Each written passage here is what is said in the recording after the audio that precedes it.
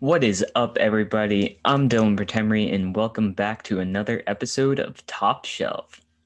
Sorry that this is going to be coming out just a day later. Moving into college, getting all set up, and everything was kind of chaotic. Didn't want to press myself to get out an episode one and make sure this one was just as good as every other one I will do. Make sure the quality is better than just getting one out there on time. So sorry about the delay. Shouldn't really happen any more times. But we've finished week 2 of the NHL season. Every team now has officially played a game. And if you're wondering, yes, we still got lots of news going on in the NHL. We are going to get into the Dallas Stars' hot start up against the Predators. Dubois gets his wish in a blockbuster deal. John Chayka suspended. And is it time to hit panic on Alexis Lafreniere and much, much more? So let's dive right on in to our 4th episode of Top Shelf.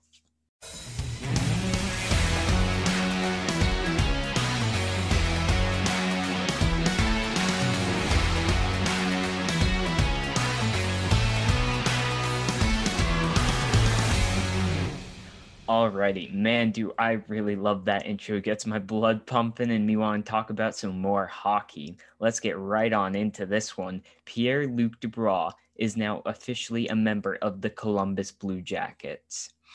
Now, if you remember last episode, I was discussing how the Columbus Blue Jackets situation with Dubois and him saying that he did want out of there.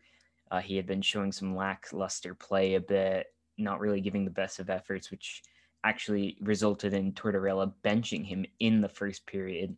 They had said they would be in no rush to trade him, so that means they must have thought that this was a great trade for them. And I would have to agree. It came out that more than 20 plus teams had an interest in making a trade for Dubois. This is quite obvious, though, considering he is 22 years old and a promising center with a great future and potential to become a superstar. In the last episode, I also discussed the 5 possible teams that I thought could try and make a move for the 22-year-old and how it would make sense and who they possibly would have had to give up. One trade I actually did say was Laine for Dubois straight up, and that's not exactly what happened, but basically the deal in this is first blockbuster trade of the season. We see Columbus Blue Jackets send Pierre-Luc Dubois and a 2022 third round pick, so next year, to the Winnipeg Jets for Patrick Laine and Jack Roslovic. In addition, Winnipeg will actually be retaining 26% of Laine's contract this year, so the deals will be dollar for dollar for those two, so they'll still be paying the same amount they would be this year, and their cap doesn't change. I want to discuss how this reshapes both teams and who is the winner out of this big blockbuster trade, the first one of the season. Technically second trade of the season, but first blockbuster trade. First, we will start on the side of the Winnipeg Jets. They get rid of 2 players, both who have expressed that they wanted to move away from the team. Roslovic last season, Laine recently, this season, just it not saying it doesn't really work for him. It's not the right fit in Winnipeg. And coming in, they receive a top end second line center to give them that 1-2 punch with Mark Scheifele as their number 1 center, Pierre-Luc Dubois. Winnipeg did make a trade this offseason for centerman Paul Stastny from the Vegas Golden Knights, and he was planned to be their second line center for this season. Now, whether Paul Stastny drops down the third line, that doesn't look like what will be happening. The coach Paul Maurice of the Winnipeg Jets said that when Dubois does enter the lineup and comes into the team, he will most likely bump Stastny out wide into the left wing position and have Stastny on the left wing, Dubois down the middle, and Ehlers, and keeping their top line of Connor Scheifele together. Connor Scheifele Wheeler together. This would leave Adam Lowry, who's the third line center, keeping in his position. Now, obviously, this could change based on how well they play together and what they see. We could also see Dubois go out on the wing in a situation where they want to stack it and throw Dubois up on the first line. We could also see Stastny drop down as a third line center if they want more depth, or if Stastny and Dubois don't really fit well together. But it seems like the plan, according to head coach Maurice, that they're going to be bumping Stastny out wide with Dubois and Nikolai Ehlers. Now, I think the Jets have been a team that have been rising up the past couple seasons and have been somewhat underrated and are a bit winger heavy. And I think the reason behind Laine's departure is he did say he didn't feel like he was getting it wasn't the right fit, but part of it might have been because he wasn't getting that top line ice time with Mark Scheifele up there that he thought he deserved. Patrick Laine, obviously an amazing player and deserving of that first line time. I think that's part of why the reason they departed. I do think Winnipeg is kind of a winger heavy type team, and adding in that top end second line center, giving them that 1-2 punch, I think is very useful for them. Now, for the Columbus Blue Jackets side, they get Jack Roslovich, who they have extended to keep through the 2021 and 2022 season. So that will be through the end of next season. He can play winger center for them. Probably going to be on the third line somewhere, is where we'll be seeing him. Line A has to play first line ice time. Now, when you get someone who is disgruntled with another organization, you don't want to make that same mistake, especially with a player of the caliber of Patrick Laine, and when you're giving up Pierre-Luc Dubois. Now, I think Laine has to be put on the first line, and I think you have to set him up with Max Domi. There's debate whether you keep them together. Max Domi, probably the best forward now that Dubois is gone on the Columbus Blue Jackets. He can play left wing or center. I think he gets bumped into the center position, and you have Laine out wide. I think you got to play those two together, and obviously you'll have Nick Foligno up on that line as well with them. So it'll be Foligno on the left, and then you'll have Laine on the right and Max Domi down the middle. This will mean that Atkinson will probably be bumped down to the third line from the first line, with Nash, Foudy, on that third line, and you'll probably see on line two it stay the combination of Jenner, Texier, and Bjorkstrand, which has actually been working very well for the Columbus Blue Jackets this season. Bjorkstrand's been having quite a good season. So now we've established the details of the trade and where each team stands. I think at the moment, the trade is a win-win. Now, obviously, down the road, we will see where these players fit into the teams. The teams did both get rid of superstar talent who were disgruntled and received superstar talent. Both of these teams don't have huge markets, but I feel as Winnipeg, being in Canada, that does have some more appeal to Dubois, who said he wanted to be closer to home. I feel the Jets are a better team than the Columbus Blue Jackets. Now, I'm not sure, will Laine fit in Columbus? And when I say that, I mean, obviously, he's going to play well. The kid's a superstar. He's the closest thing we'll probably see to the second coming of Alexander Ovechkin, with that extreme one-timer, big power forward type guy. Columbus does have a tendency of losing big name players because they don't have that big of a market and people want to move out of Columbus. So we'll see if they can manage to convince Laine and get him to hop aboard and stay and sign that long-term deal, which I think is going to be the big thing between both these teams. His contract is up next season. He will be an RFA, though, meaning Columbus will have the rights to sign him or match a deal. I really don't know which side I would rather be on in this trade, because I think that Laine is the better player. However, the center position is a very valuable position to have, especially having a top-end second liner like Malkin with Crosby, or Draisaitl to McDavid, or you got Tavares and Matthews, those two top centers that really set your team. I feel like it's a huge part of hockey in this day and era. I think Laine will be the better player in the end. I think the big thing that's going to need to happen is we have to see next season or this offseason if Dubois or Laine does sign that 7 or 8 year deal with the team. And if they can manage to keep them for that long, I think it's a good trade for both of them. I think both teams fulfill needs that they needed. And I think we will see better out of the Jets this season, just because I like how the Jets team is set up. I also think that it might take longer for us to see Dubois before when we see Laine, because of the borders. They do have to pass through quarantine, and Canada obviously has more stricter borders and rules about that than the US does. Next thing we're going to jump into is the Arizona Coyotes former GM John Chayka. The NHL has decided to suspend Chayka through December 31st, 2021.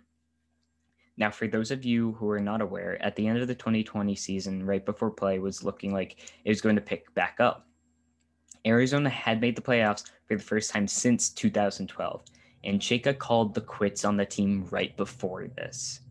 He was pursuing and job searching elsewhere while he still had 3 more years remaining on his contract with the Coyotes. Now, in order for someone to do this and pursue it, they have to get permission from their team, where originally the Coyotes were giving him permission, but then once they were going into the playoffs, they retracted it. So, he was signed by Arizona in 2016, and he was just 26, making him the youngest GM. And now in 2020, Chayka decides to quit, and he said, "I love our players, coaches, staff, and fans, and I very much wish I could be with the team in Edmonton. Sadly, the situation created by ownership made that an impossibility." So upon this suspension, Commissioner Gary Bettman circulated a memo to all teams that stated Chayka engaged in conduct detrimental to the league and game, as well as breached his obligation to the club. Now, before I go into this, however, does not come into play with Arizona losing their draft picks. So Arizona had lost their 2020 second round pick and their 2021 first round pick. So that'll be this year's first round pick for violating the scouting combine policy for the conducting physical testing for draft eligible players, which occurred under Chayka. That's still going to stay intact. They're still losing their picks. However, I think that this is rightfully deserved for Chayka. I actually think he shouldn't be allowed a job in the NHL until his contract would have been up. This is something that should have never had to go out into public about the discommunication of the organization. I think Chayka, I don't know the specifics of it, but I don't think a good conversation went on between him and the organization. I think it's poor on Chayka's side. It's your job as the GM, and to go out there and build the team. And he did. He said because of ownership, he didn't want to go. But how about the fact that Arizona had created a semi-decent team? Now, not an amazing team, not a team that you thought was going to win the Stanley Cup, but they had some veterans on their team. Like they had Phil Kessel, who knows how to win a cup. He did it down over in Pittsburgh. And they had Taylor Hall. They had Taylor Hall at the time. They had traded for Taylor Hall. And who knows, whatever situation happens with the Coyotes, they make it deep in the playoff run. Maybe Taylor Hall is like, yeah, you know what? This looks like a good team. I'm going to sign the contract with them. I'm going to sign an extension with them. I mean, maybe he stays and then Arizona gets their franchise player and it could change around their whole team.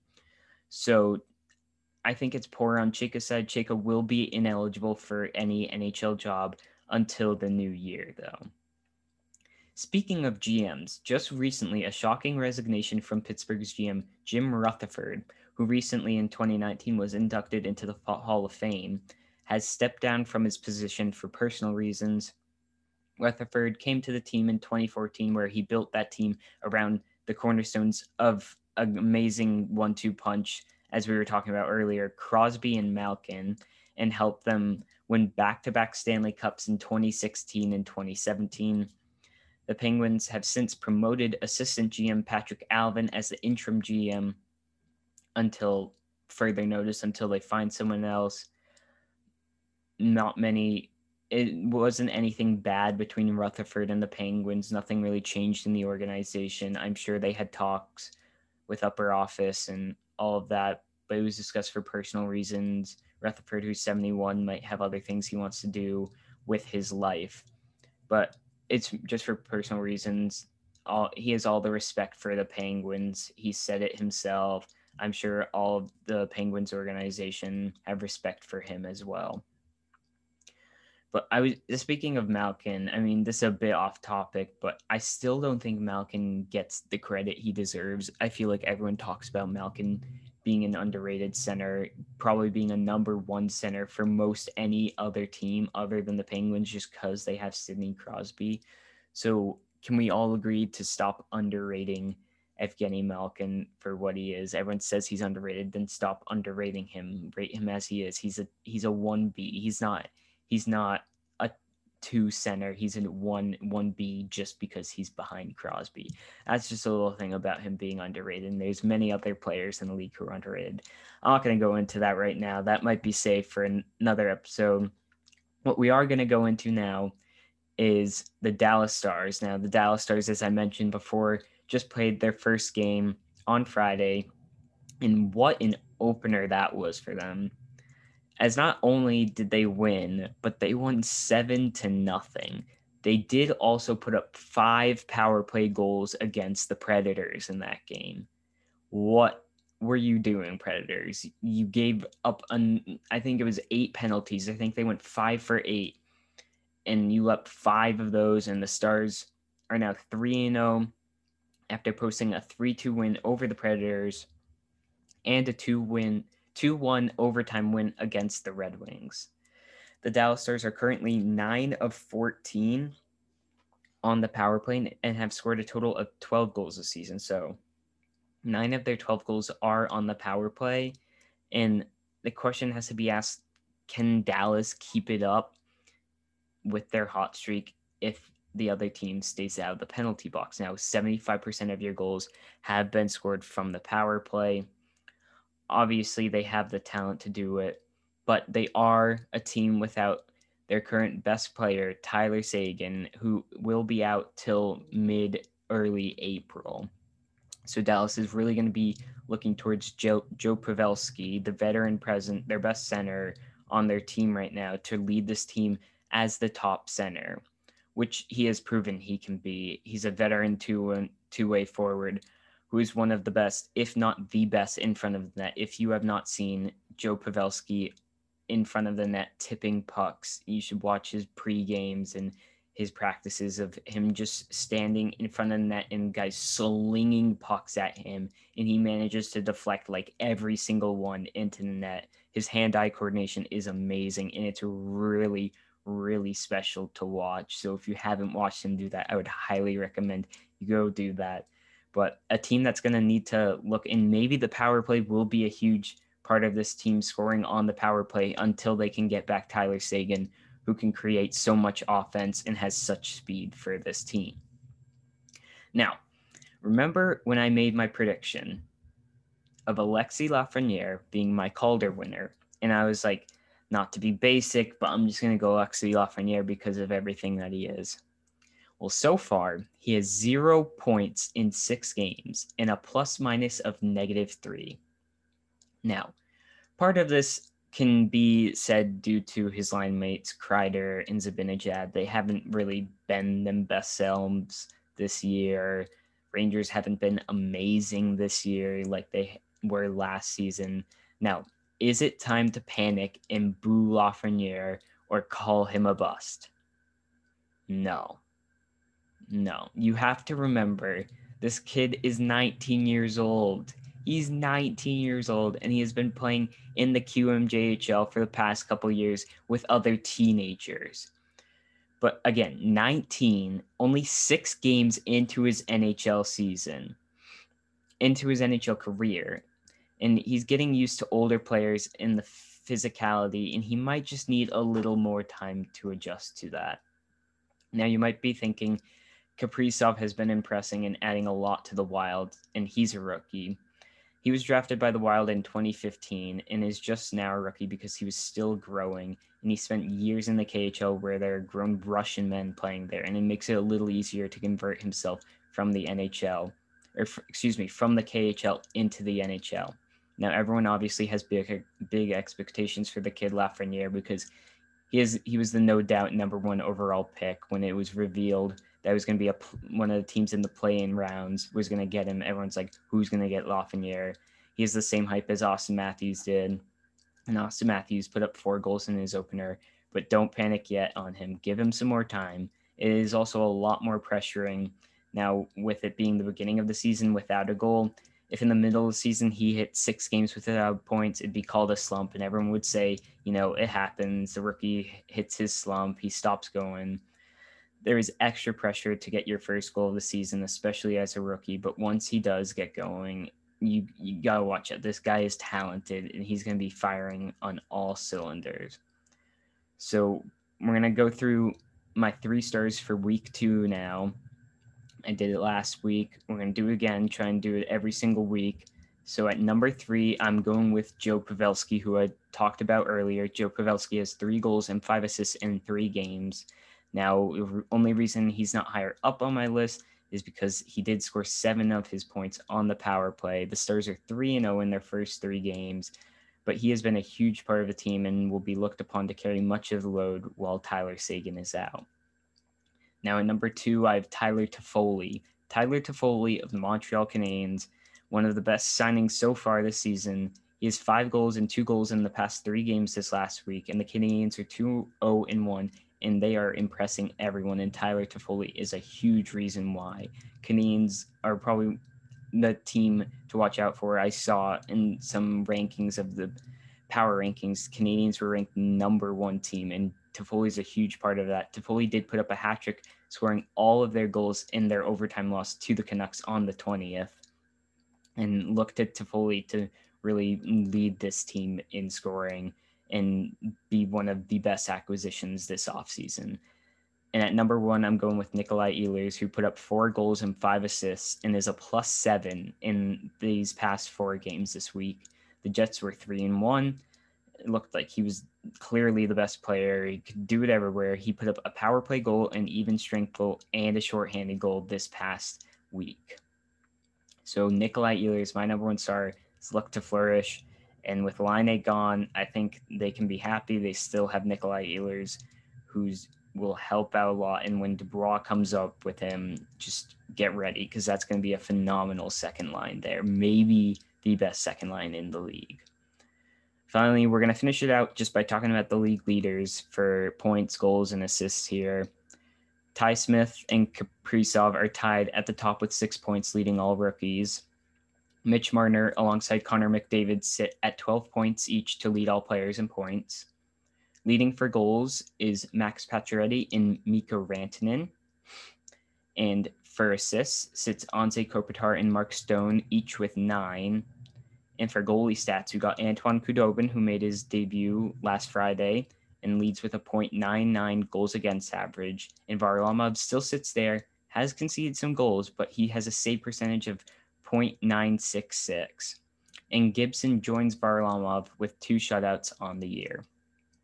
So that's going to do it for this episode. The NHL is starting to pick up and shape itself out. We will see when Laine and Dubois make their debuts for their new teams and how they adjust to their new settings. Can Dallas continue on their hot streak even without getting as many power plays as they have? And will Lafreniere pick up his first point before our next episode? Thank you all for listening. Make sure to follow me here on Spotify. I'll catch you all next week for another episode of Top Shelf.